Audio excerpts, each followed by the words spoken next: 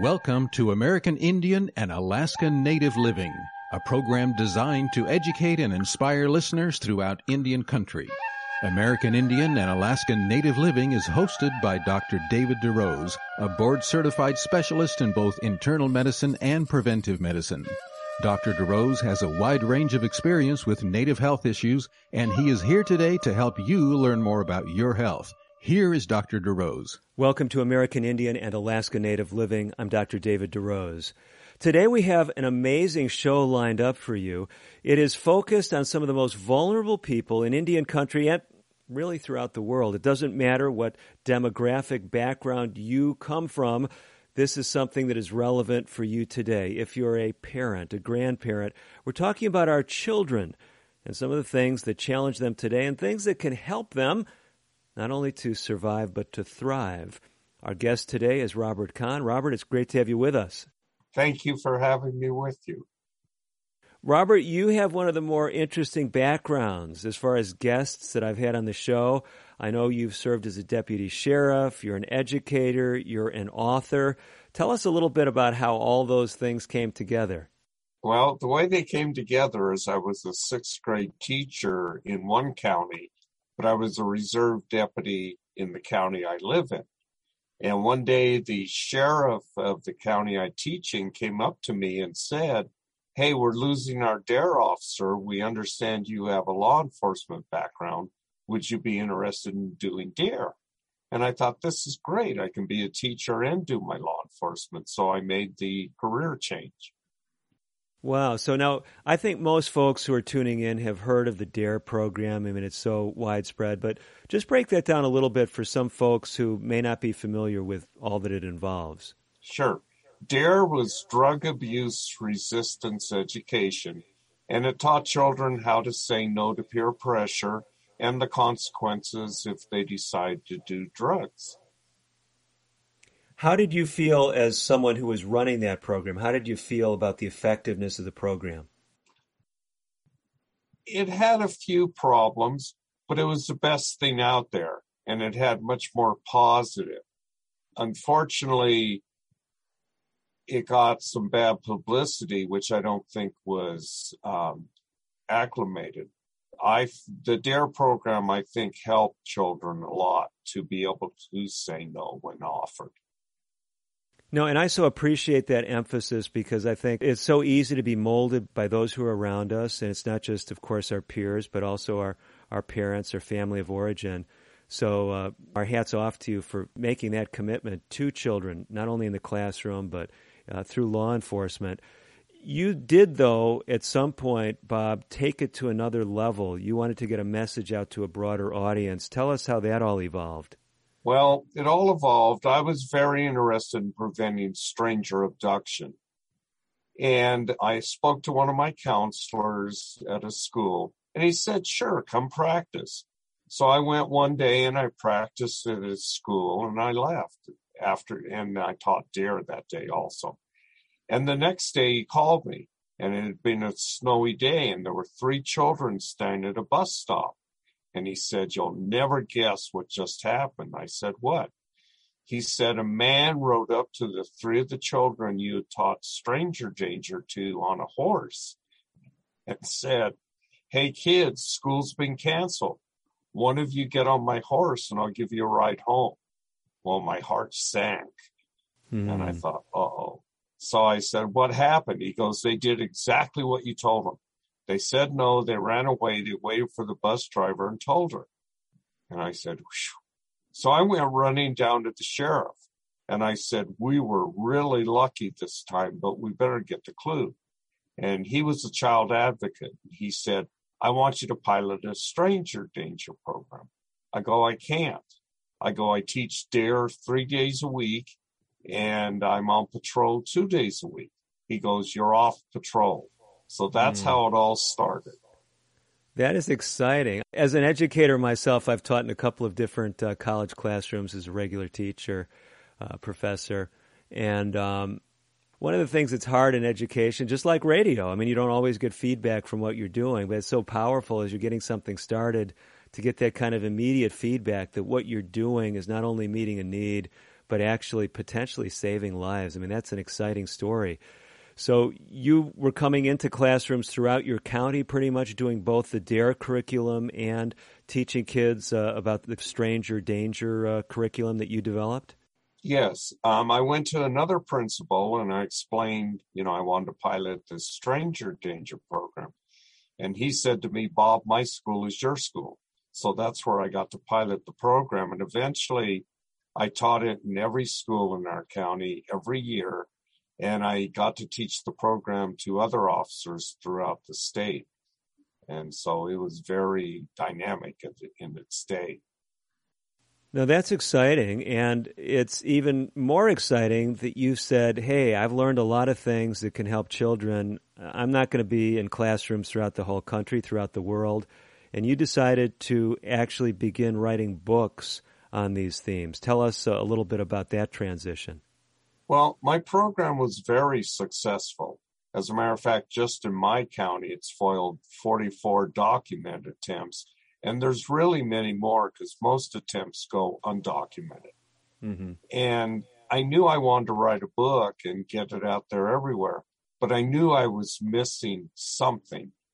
And one day I went into a fourth grade class and this little girl came up to me and she goes, Deputy Kahn, guess what happened? I go, what? She goes, I was walking to the post office last weekend and this stranger was really gutsy, because the post office was right across from the sheriff's substation. And he drove up and he said, hey, kid, get in my car. And I said, oh, my, what'd you do? She goes, I did exactly what you taught me. She goes, I said no, I ran away, and I told my grandmother, and we called the sheriff's office. I said, that's really good. I go, what would have you done if I hadn't been teaching this to you the last 3 years? And she said, I would have gotten into the car. And when I could regain my composure, I said, why would have you gotten into that car? And she goes, because my parents teach me to respect all adults. And I knew right then and there that was the line I was missing from my books. You should respect adults, but only if you and your parents know them well. If a stranger asks you something, you don't have to respond. You're not being rude. You're being safe. Strangers need to talk to other grown-ups for help. That is a very powerful message. And as you were pulling these things together, real-life experiences, working with children across the whole demographic spectrum. I know you're based in Nevada, correct?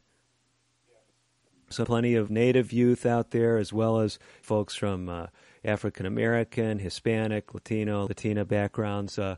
So you got everything there in Nevada. I mean, you and I were neighbors for many years. I lived in Placer County, just over the California-Nevada line. So not me personally right over the line, but our county went all the way out to your state. So I'm aware, diverse population, your messaging is connecting with kids. When did the book actually get written?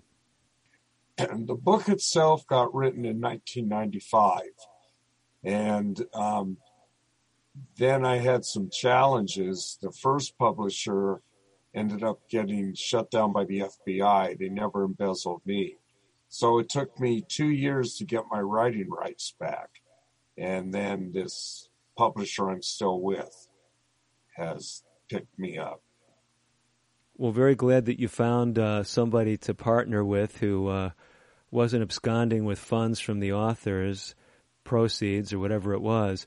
So what is the name of the first book that you wrote? They're after my children, which is Bobby and Mandy, and the whole series is Bobby and Mandy. The first book is this one, Bobby and Mandy's Too Safe for Strangers. And that started all the other books. Okay, so those of you, if we're able to release some additional video content along with this radio interview, Bob was showing us their book. The book looked quite manageable. It's a children's book. Is it like 8.5 by 11 size? It's a magazine-type size? Yeah, and it's for anybody who works with children, and the child can read to themselves. And this is the one book I say they should read every 5 weeks to keep the tips fresh in their mind. Because if they're ever approached by a bad stranger, it's quick and you got to know what to do. It's not something you can read once and put away forever. So do me a favor. You've got the book in front of you. Why don't you read something from the book for us, just so we can get a flavor for what the book is. And again, the title of the book, give that one more time for us. Oh, it's right here. It's Bobby and Mandy's Too Safe for Strangers. And you can find it on my website, which is www.bobbyandmandy is spelled MANDEE.com. Okay, let me make sure I've got this right. Bobby, is it B-O-B-B-Y? Yes. Okay, Bobby and, the word and, right? Yeah, A-N-D. Mandy, M-A-N-D-E-E? .com. Okay. BobbyandMandy.com. And you can order the books right off of there. They're on Amazon. They're in bookstores. They're on BarnesandNoble.com.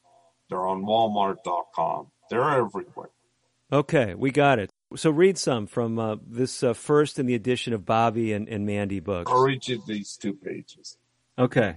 Okay. And nice illustrations. For those of you that can't see them, I'm admiring some of the artwork. A bad stranger will say more than hello to you. Bad strangers have bad tricks to get you to go with them. They will say things like, I can't find my dog. Here is a picture of her. Have you seen her? Will you help me look for her? If something like this ever happens to you, say no, run away, tell a grown-up friend you trust. Okay, great messaging. It brings me back to a childhood experience. I'll just share it with you. I know you've heard probably hundreds of these or thousands. Once a friend and I think we were going to the store. I mean, we were, I don't know, probably 8 or 10. And I forget whether we were walking or riding our bike, and a gentleman pulls up in his car and says, I'm having trouble buttoning my cufflinks here, my cuffs on my shirt. Could one of you help me? And I hadn't read your book. It might be dating myself a bit since I was born before 1995. But I had gotten the same kind of training that you had said. I said, no, let's get out of here. And then we just ran off. I don't know if we went so far as telling someone right away, but we definitely let our folks know afterward. But you're right. I can see the wisdom getting that word out sooner, because this guy, if he has malicious intent, he's probably not going to stop with the first kids who didn't button his cufflinks, right? Yeah, exactly. And you were right. And it is scary. And most attempts do go unreported. People should report them right away and get law enforcement in the area. Great. So you have not just written a book on the topic of stranger danger. You have written, is it correct, 7 other books? 7 other books, yes. So we want to talk about these different titles that you've pulled together. And I know you got a lot of important messages for children, for adults, for those who care about them. Can you give us just a really quick overview just in terms of what the other titles are before we launch into some of them in more detail? Sure. My next book was I was being the DARE officer, going to the schools, and I'd go out on recess and I'd see children being bullied and they wouldn't do anything. And so I got together with another counselor and we wrote Bobby and Mandy's saying, Too Smart for Bullies, which that was one of the first programs in America. And now school districts are very proactive in bullying, but back then there wasn't much. And so that was very, very helpful to the children. After that, some of the worst incidents I heard of were children being touched in inappropriate ways. So I wrote a book on that. And then I realized while teaching that program, not all children were being touched in inappropriate ways, but having bad things happen to them. So I wrote Bobby and Mandy's Don't Hide Abuse. And that gives tips on what to do if a child knows another child is being abused. Bob, you've got a lot of great stuff. We're going to be talking more about practical lessons for everybody tuning in today, and we'll hear about some of the other books as well as launching into the topic of bullying in our next segment. I'm Dr. David DeRose. A lot more coming up with Robert Kahn. Stay tuned. We'll be back right after this. Today's broadcast has been pre-recorded. However, if you have questions about today's show or would like further information, please reach out to us on the web at AIANL.org. That stands for American Indian Alaska Native Living. Again, AIANL.org.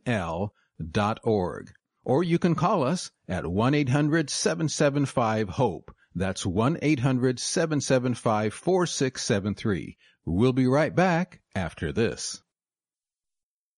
We are strong, we are resilient, and we will get through this together. But these are stressful times, and it's important to also practice good self-care. It's normal to feel overwhelmed, anxious, or afraid. But there is hope. Reach out to someone. Connect with your friends. Stay in touch with your community. And know that you are not alone.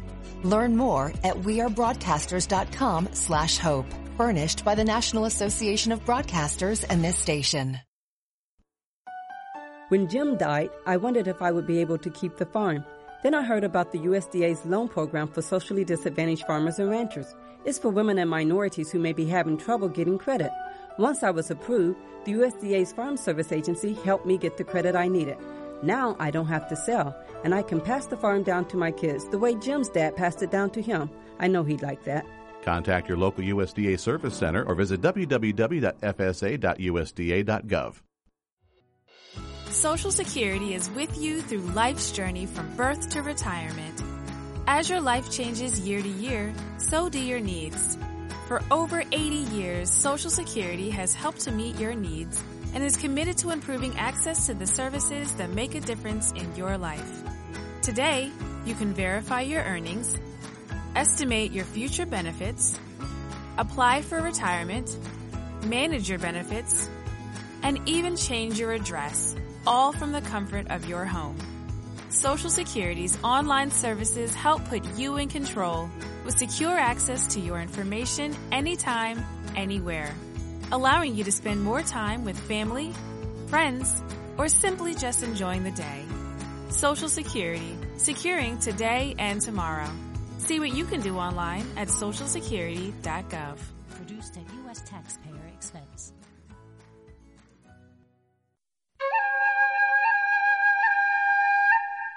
You're listening to Dr. David DeRose on American Indian and Alaska Native Living. Your comments and questions are welcome. Call now at 1-800-775-HOPE.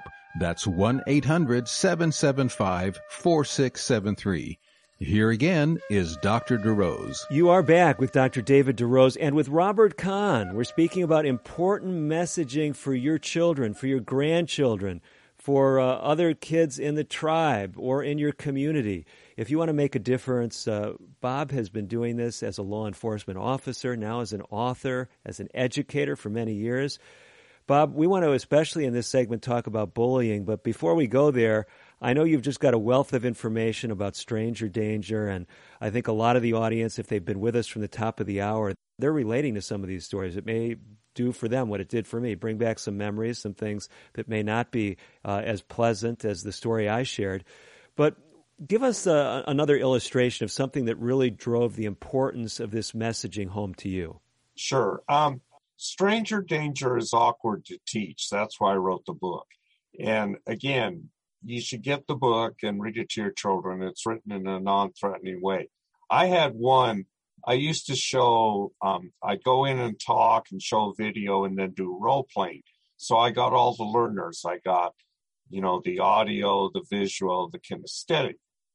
And I went into a 5th grade class to set up a DARE schedule.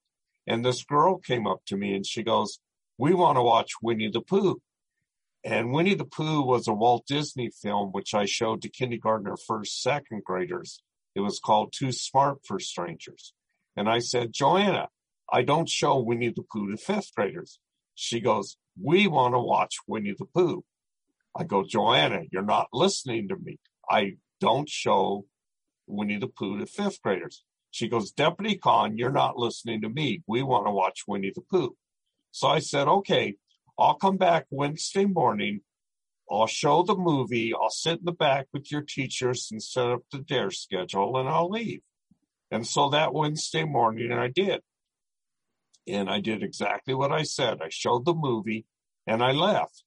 The next day, a deputy calls me from that town. And he goes, "You'll never guess what just happened here." I go, no, what? He goes, we had an attempt. And he goes, the little girl said she moved here from California, had never had a stranger danger program, and wouldn't have known what to do if it hadn't been for that Winnie the Pooh film. So wow. Very important that parents or who's ever taking care of the child teaches them about stranger danger. Now, if I've ever seen Winnie the Pooh, I mean, I know who the character is. I don't know if I've seen the film. Did you actually show the Disney film, and there's some lessons in that film about stranger danger, or you use those characters to teach a lesson? No, it was an actual. I go back a long way. It was a VHS tape, and it explained exactly who a stranger was and gave different situations and showed the child what to do if they were approached.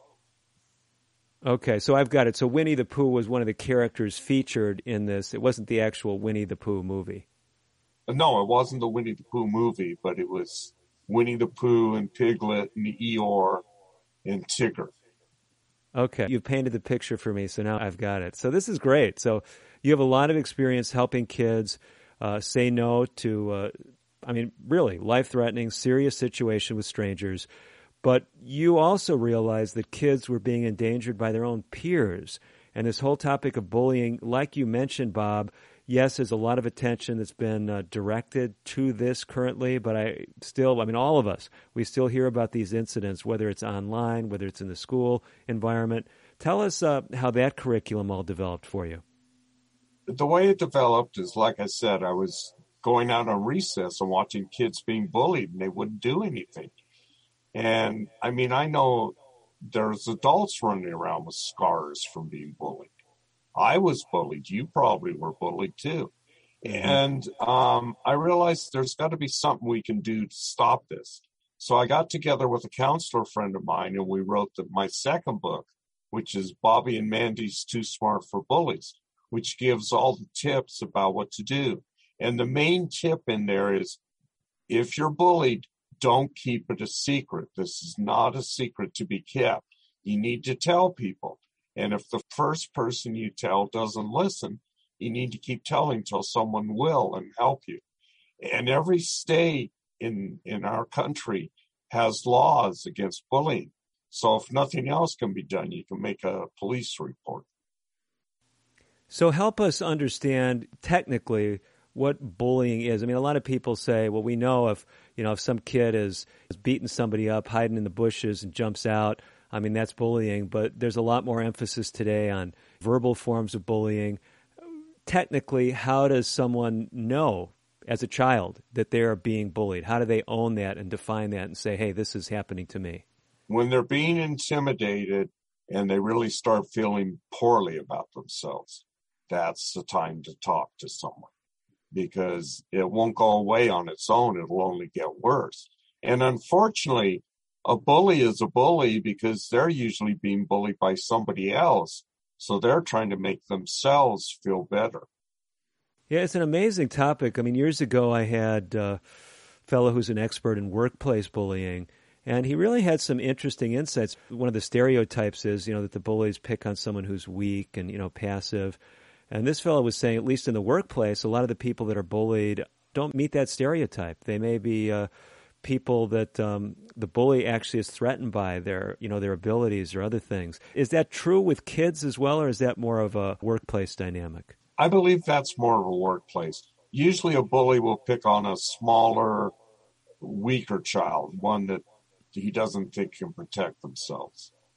Mm-hmm. Yeah, and that's what I would have guessed. And, thinking back on my experience in childhood, yes, I mean, the people that picked on me, they weren't smaller than me and looking up to my athletic prowess. They were thinking they could dominate over me. Can I put you on the spot and ask you to read something from the bully book for us? Well, I'd love to, but I don't have a bully book with me. Oh, okay. But one of the things I have in there is, if you're being bullied, this is not a secret to be kept. If you tell someone, hey, I still sleep with my teddy bear, that's okay. The friend can keep that secret. But if you tell a friend you're being bullied and by who, if you won't tell, the friend needs to tell somebody. Okay, so let me see if I've got this. So we shouldn't think of this as a sign of weakness if we're a peer. So another child, if they're aware that some other child is being picked on, being bullied, then if the victim hasn't raised his or her voice, the friend of the victim should do that. Am I hearing that correctly? Absolutely. Because the child is reaching out to someone and telling them, hey, this is making me feel really bad about me. So, yeah. I guess what makes this so complicated is often the bully does threaten the victim, right? He often says that you better not tell anyone about this and give me your lunch money or give me your food. And if you tell anyone, something worse is going to happen. Isn't that the stereotype? Absolutely. Absolutely. That's the main focus of the bully program at school, at children in school. So it is possible that another child, when they're telling one of their peers, they're going to say, but don't tell anyone because this guy's going to do something worse. And part of your education is saying, no, if this is happening to you, if it's happening to someone that you know about, help them to get help. Yeah. I'll give you the perfect example. I was loaned out to other schools to teach the stranger danger.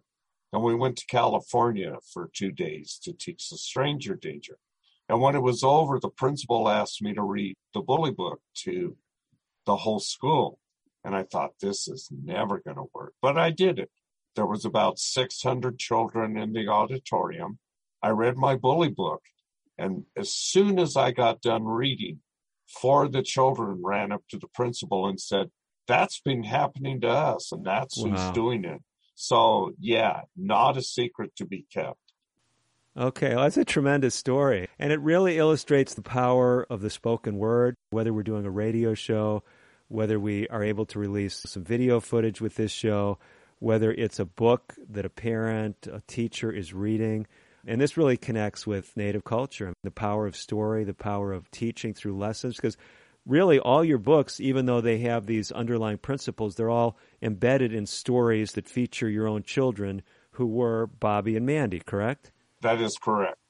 So this is helping me to remember your website, and no doubt my listeners as well. So Bobby is straightforward, Bobby. Mandy, that one you challenged us all. Spell her name again. Mandee. My wife's name is Candy, and she had the Kandee. So that's why we changed it to Mandy when she was born. So we've got Bobby and Mandy. And for those of you who just jumped on in this segment, you're saying, well, why are you emphasizing the spelling of his kids' names? Well, it's because that's your website, right? If people want any of the books, they're going to go to bobbyandmandy.com. Have I got that right? That's right. So, Bob, let me ask you this. If someone jumps on that website right now, are they going to find anything beside a place to purchase the books? Are there any other resources there? On the beginning page is a wonderful video. It explains 5 of the books. And then above, you can contact me. It talks about the books. You can order the books. It gives testimonials of people that have bought the books. So, yeah, it's a very nice website. Very user-friendly. At the top is the different little things you can click on to go to that page. Great. So I'm going to go to Bobby, Bobby, and the word and, A-N-D, Mandy, MANDEE.com, and I can tap into all those resources, right? Yes.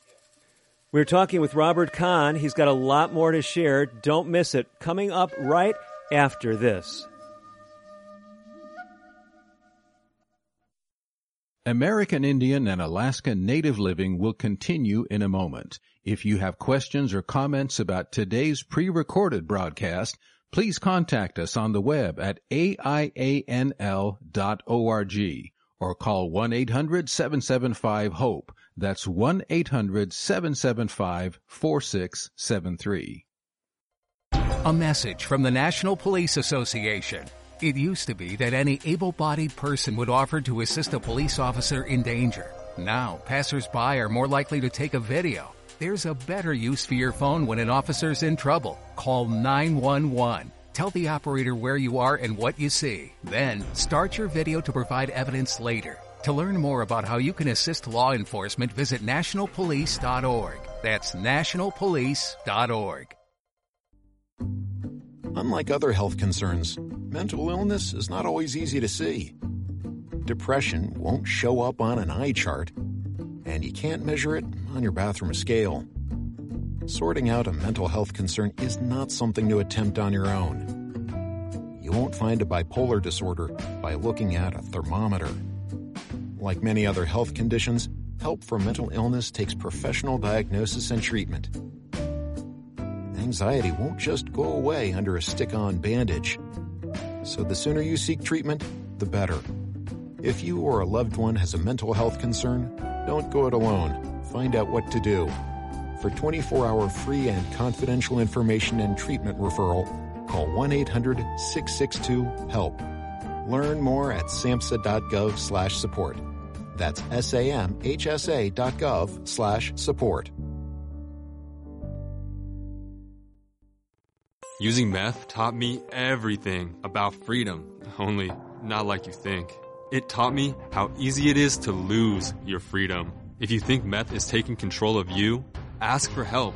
You have the power to be truly free. I know. I'm Jan, and I'm free from meth. If you or someone you know is struggling with meth, call 1-800-662-HELP for 24-hour free and confidential treatment referral. Learn more at samhsa.gov/meth. You're listening to Dr. David DeRose on American Indian and Alaska Native Living. Your comments and questions are welcome. Call now at 1-800-775-HOPE. That's 1-800-775-4673. Here again is Dr. DeRose. Welcome back for the second half of today's edition of American Indian and Alaska Native Living. I'm Dr. David DeRose. My guest is Robert Kahn. He is an author who's been changing lives for a number of decades, not only through his books, but through his personal appearances at schools, his work as an educator, his work in law enforcement. And we're learning some of the best tips that he has gleaned over the years that he's been communicating to audiences really throughout the world by virtue of his writing career. Bob, we have talked about topics like stranger danger and bullying and some practical messages for us to communicate to our children, our grandchildren, and for any kids who are tuning into the show today, just definitely things they can take to heart. But one of the other topics that we're hearing a lot about, and even if it's not in the news, those of us that are in clinical work, as a physician, I hear so many stories of people who trace some of their mental health issues or physical health problems to inappropriate, violation of their bodies, inappropriate touch that occurred at a very young age. Tell us a little bit about how you ended up dealing with that topic. I had someone very close to me who suddenly wasn't functioning. And this was a very intelligent person, very good worker, and just was basically on autopilot. And so finally, when they got to the root of the problem, it turned out she had been inappropriately touched at an early age. And I thought, there's got to be something someone can do before 30 years later, and this happens to someone else, and all the guilt and all the bad thoughts. So I perfected a good touch, bad touch program, which was hard to teach. And I unraveled many wrenching students that it had happened to. But it turned out for me that it was better they were caught at a young age and they could get the help right away than to carry this burden for many years. This is really a sensitive topic, and the whole concept of good touch. I think a lot of people, they want to make it very black and white and say, don't let anybody touch you for any reason, etc. And I could see where someone might say, well, there's some safety in that. But help us to understand why it was important to you to emphasize that good touch as well as bad touch. What was important about that was we would talk about good touches, and then we would talk about bad touches, which was kind of the opposite from my programs. because this didn't come from strangers. This came from people you usually knew well.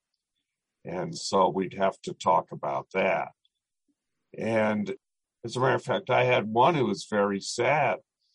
This teacher had been asking me all year to teach the good touch, bad touch.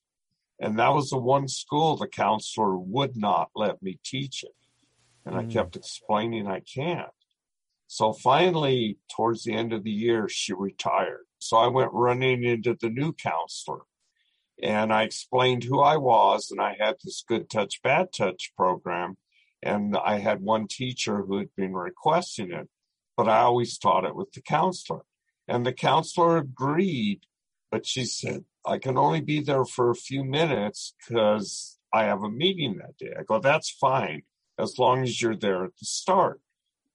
So she came in and then she left. And I taught my program, and there was this cute little girl you would have never, because I looked for the signs, you would have never guessed. And she raised her hand and she said, what if it happened a long time ago? I go, well, you still have to tell, this person has to be stopped. And so I went on to other questions, and the little girl raised her hand again and said, well, what happened if it happened a really long time ago? And I said, you still need to tell because the bad person won't stop with just you. And the next thing I knew, that little girl was over to the teacher crying. The teacher was crying, and they went to the counselor. And that's the one who the teacher was worried about. And so I thought to myself, I don't care anymore. If I ever have another counselor that won't let me teach it, I'm teaching it. Because unfortunately, the average pedophile will touch 50 or more children before they're caught. Wow, this is just, it's an incredible statistic. And I understand, I think, at least from my vantage point, why you would want to emphasize good touch, because these are often loving people that you trust in your relationship. We don't want to say a father or a mother can't give their child a hug, right? But it's often these close family members that are the ones that end up doing inappropriate things, and that's why there needs to be this understanding for what's appropriate and what's inappropriate. Am I reading that correctly? Right, and again, not a secret to be kept, because that's what the bad person will tell them. If you tell, I will hurt your dog, I'll hurt your mother, whatever, don't keep it a secret. So basically, you've been pulling together curricula on a variety of disciplines, whether it's dealing with stranger danger, whether it's dealing with bullying, whether it's dealing with inappropriate touching. I know we've talked about 3 themes, but you're an author of 8 books. I mean, where else do you go in some of your writing that's made an impact on children? Okay. When I was teaching the good touch, bad touch, I realized not all children that had a problem were being touched inappropriately.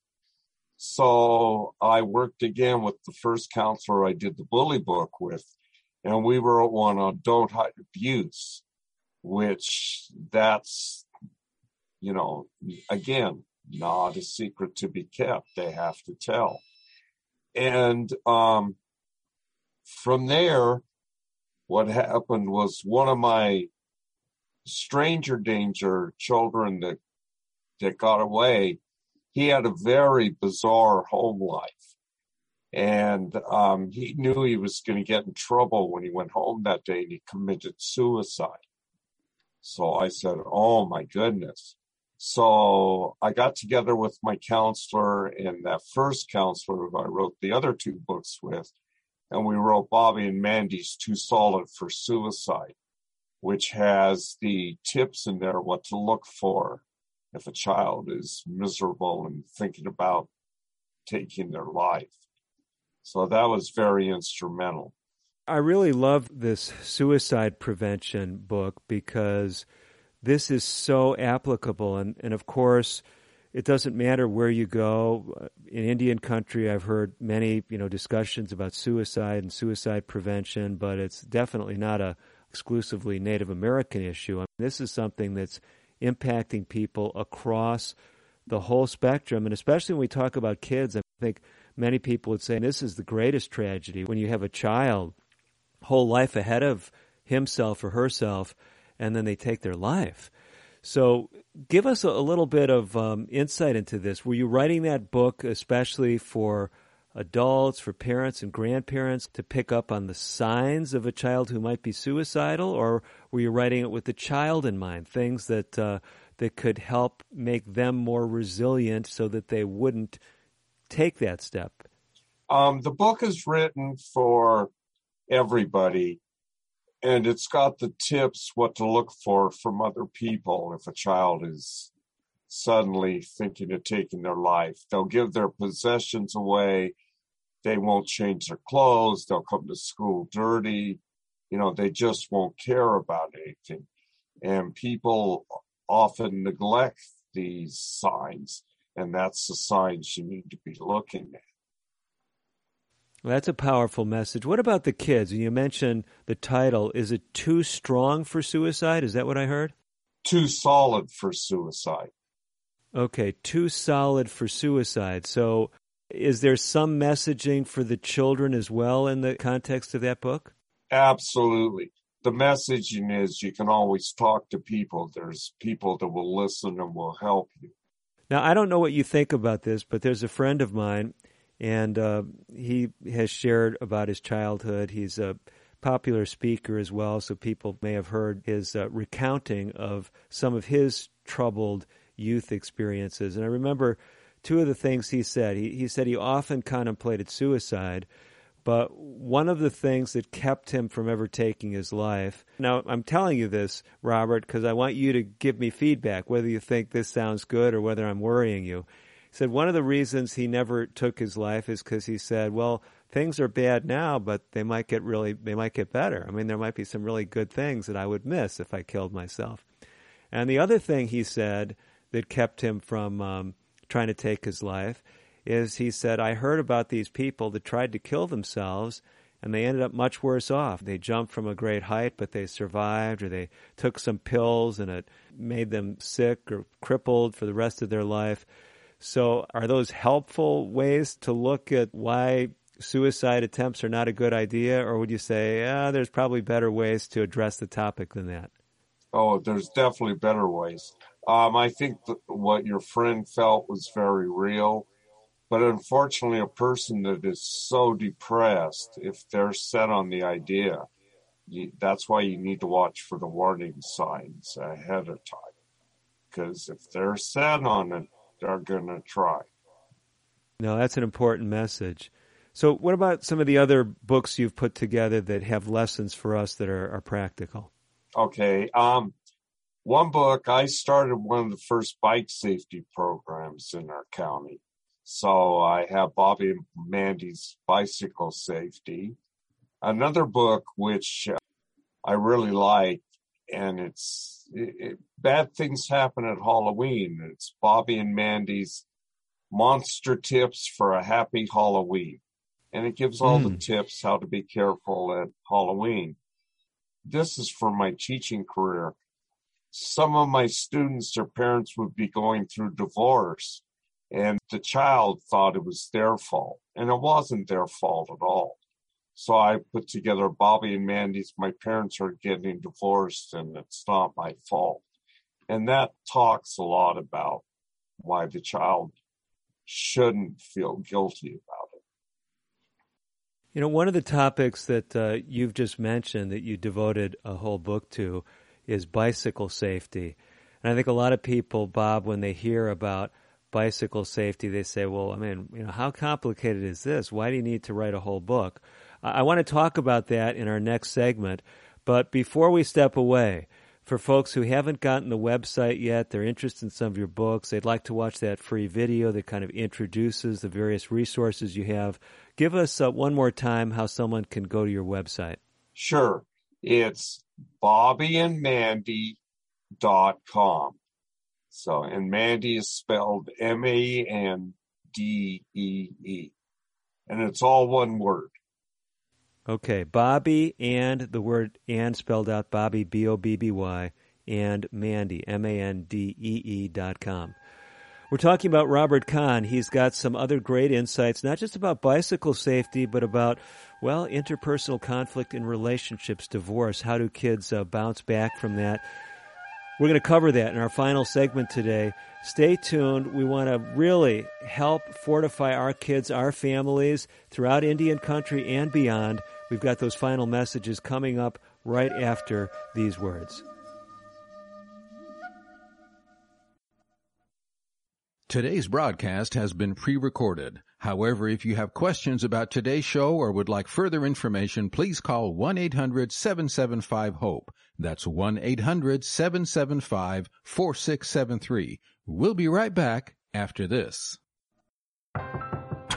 If a natural disaster comes knocking, how prepared is your family?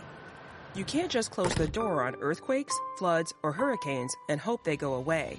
That's why it's important to make a plan now. Ready.gov/plan has the tools and tips you need to prepare your family for an emergency. So if disaster shows up at your doorstep, you'll be ready. Visit ready.gov/plan and make a plan today. Brought to you by FEMA and the Ad Council. I'm just texting him back. I'm just posting a story. I'm just changing the song. No. When it comes to distracted driving, just don't. Sending a text takes your eyes off the road for just 5 seconds, but in that time, your car can travel the length of an entire football field. Any distracted driving just isn't worth it. Visit StopTextsStopWrecks.org. A message brought to you by the National Highway Traffic Safety Administration, Project Yellow Light, and the Ad Council. What is a number story? My number story started with fear and a lack of support, and it has led me to be there for others. A number story begins in our childhood with ACEs, adverse childhood experiences. My number story begins with the separation from my father and the emotional abandonment from my mother, and leads to me being a role model to not only myself, but those around me by becoming the person that wasn't there for me. ACEs are so common, 2/3 of us have one. My number story begins with drug abuse and homelessness, and leads to realizing that I can live life by my own standards. A study found the more ACEs, the more likely we may experience a host of serious health effects, physical and mental, but that doesn't need to be the case. Your ACE number is simply an entry point to your own story. Where it leads is up to you. My number story begins with years of emotional abuse and leads to peace, clarity, and security in my self-worth. Take control of where your number story leads at numberstory.org. You're listening to Dr. David DeRose on American Indian and Alaska Native Living. Your comments and questions are welcome. Call now at 1-800-775-HOPE. That's 1-800-775-4673. Here again is Dr. DeRose. Welcome back for our final segment of today's edition of American Indian and Alaska Native Living. I'm Dr. David DeRose. My guest, Robert Kahn. He is a law enforcement officer, at least that's his history, educator and author. He's been sharing with us some really practical things that can make a difference for our families throughout Indian country and beyond. Bob, before we stepped away, we were speaking about a couple of other books that we really have only mentioned. One of them has to do with bicycle safety, and I think the knee-jerk response for most people today is, well, bicycle safety, you're supposed to wear a helmet. Isn't that pretty much the message? Help us to understand this really important topic. Okay, well, the reason that one got started, about 3 years after I swapped from teaching to law enforcement full-time, one of my old sixth grade students was in a bicycle wreck. And I thought, oh my goodness, there's got to be something we can do to prevent this. So I got together with an NHP trooper, and we piloted a bicycle safety program throughout the whole county. And from that, I ended up writing the bicycle safety tip book, which has all the tips in it, how to be safe on your bike. So clearly, one of the things that's been emphasized in a lot of contexts is wearing protective headgear for people who are on a bicycle. But what are some other important things that might be overlooked? To stay in your lane, to ride safely. I mean, today, children just, they don't look, and they just zig in front of your car, and they pull out in front. And a lot of these accidents can be avoided, where children end up in the hospital very seriously because they just did what they thought and didn't look first to see if there was a car coming. No, I mean, that's a hugely important message. And I know growing up in a very urban area, I remember a friend getting hit by a car, and he seemed like he was doing everything right, riding along with the flow of traffic. He was in the shoulder, but someone got too close, and it wasn't a serious accident, but threw him in the ditch. And, the question I think sometimes comes, are there certain places, certain roads that are intrinsically dangerous that maybe you shouldn't be on maybe some of these high-volume, higher-speed roads? Do you give some insights into how a family or a child might gauge the safety of where they're wanting to ride, even if they're following all the rules? Absolutely. As a matter of fact, when I was in junior high, one of my friends got killed at nighttime on a bicycle. And unfortunately, he had dark clothing on. So that's one of the big tips in the book, not to be in dark clothing at nighttime. That's a hugely important message, and I appreciate you bringing that to light. So you can't be too visible if you're on a bike, right? Exactly. And you can't be too safe. And a lot of times drivers get distracted, so you got to be prepared for that too. Unfortunately, they still text, they talk on their phone, things which takes their eyes off the road. No, thanks for those reminders. What about this other topic? Because it's one that, again, it affects people throughout Indian country, but this is a pervasive problem with families that are breaking up, divorce, and, I've heard it. Whether it's a child, whether it's an adult, oftentimes people blame themselves if they're the child, if they're in a relationship that goes south. They say, well, my parents got divorced because I wasn't kind enough to mommy, or I didn't do this for daddy, or I wasn't getting good enough grades, or you've probably heard all of these stories. Help us to understand how a child should deal with this very traumatic event in their family life. Right, and adding on to yours, I remember one child told me, my parents explained they were happier before I was born. Well, What did that tell the child? Yeah, it talks about that it isn't their fault at all that people grow, and unfortunately they grow apart. And the parents still love the child, they just won't be living together, and things the child can do.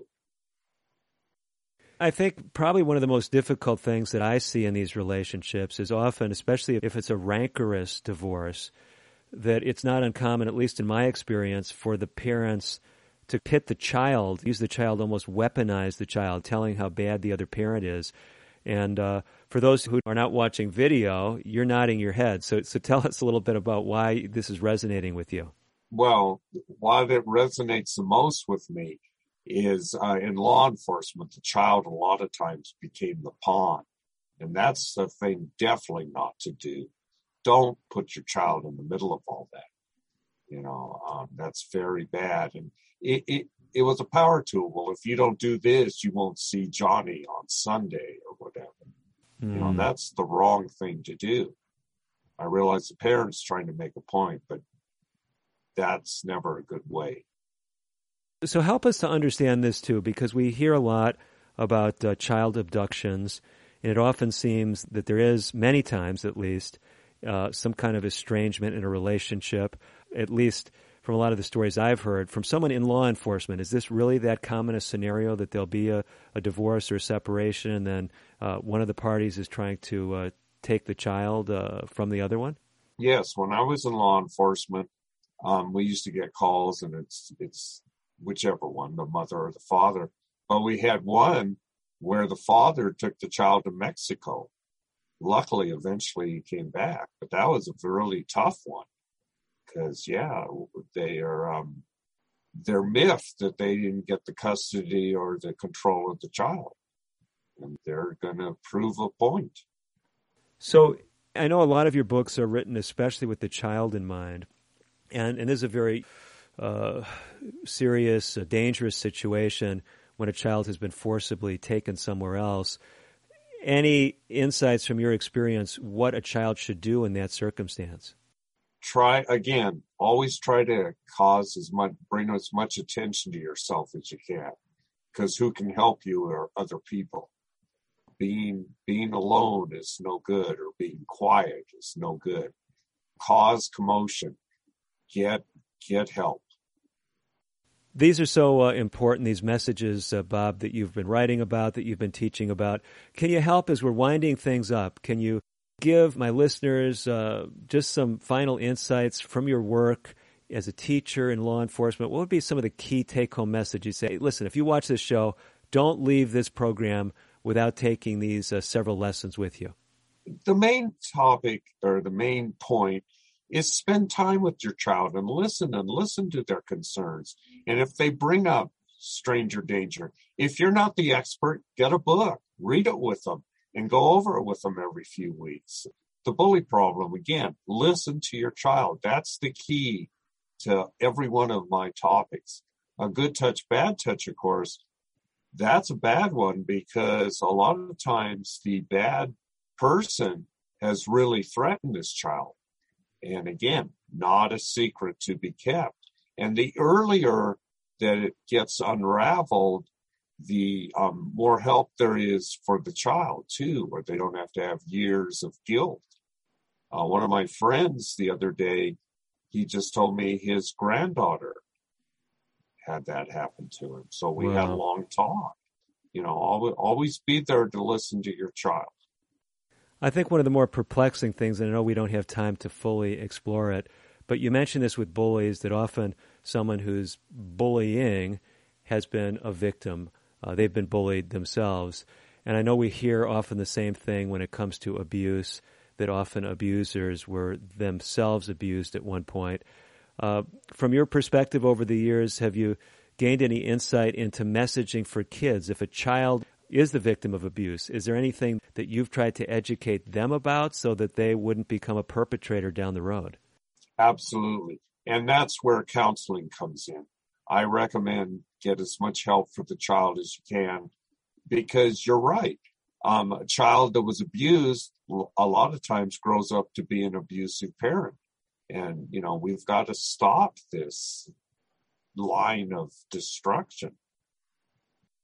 Bob, thank you so much for raising your voice, encouraging children and others to raise their voices in the face of some of these things that have really been undermining the health of communities, of societies, of tribes, whatever perspective we want to put it in. As we wind down, I know there's some who very well could have just jumped onto the show, just caught maybe some of the last few minutes. You've got a great website. One more time, how does someone tap into your resources, pick up your books, as well as getting some of the other free resources you have?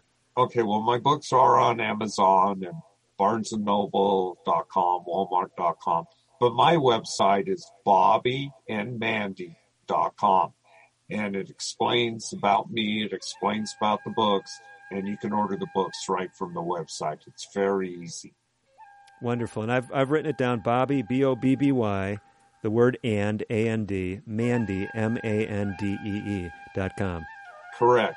And I have a 1963 Ford Galaxy patrol car called Barney. You'll see it on the site, too. And it's what I take when I go to do presentations. Very nice, very nice. So if there's folks still in Northern California, Reno area, you still do live in-person talks? Absolutely. There's a thing on my website. You can contact me direct. And you can send me an email. It comes right to me. Beautiful.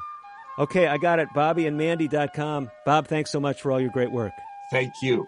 And thank you for each one who's joined us today on American Indian and Alaska Native Living. As always, I'm Dr. David DeRose, wishing you the very best of health. Native Voice One, the Native American Radio Network.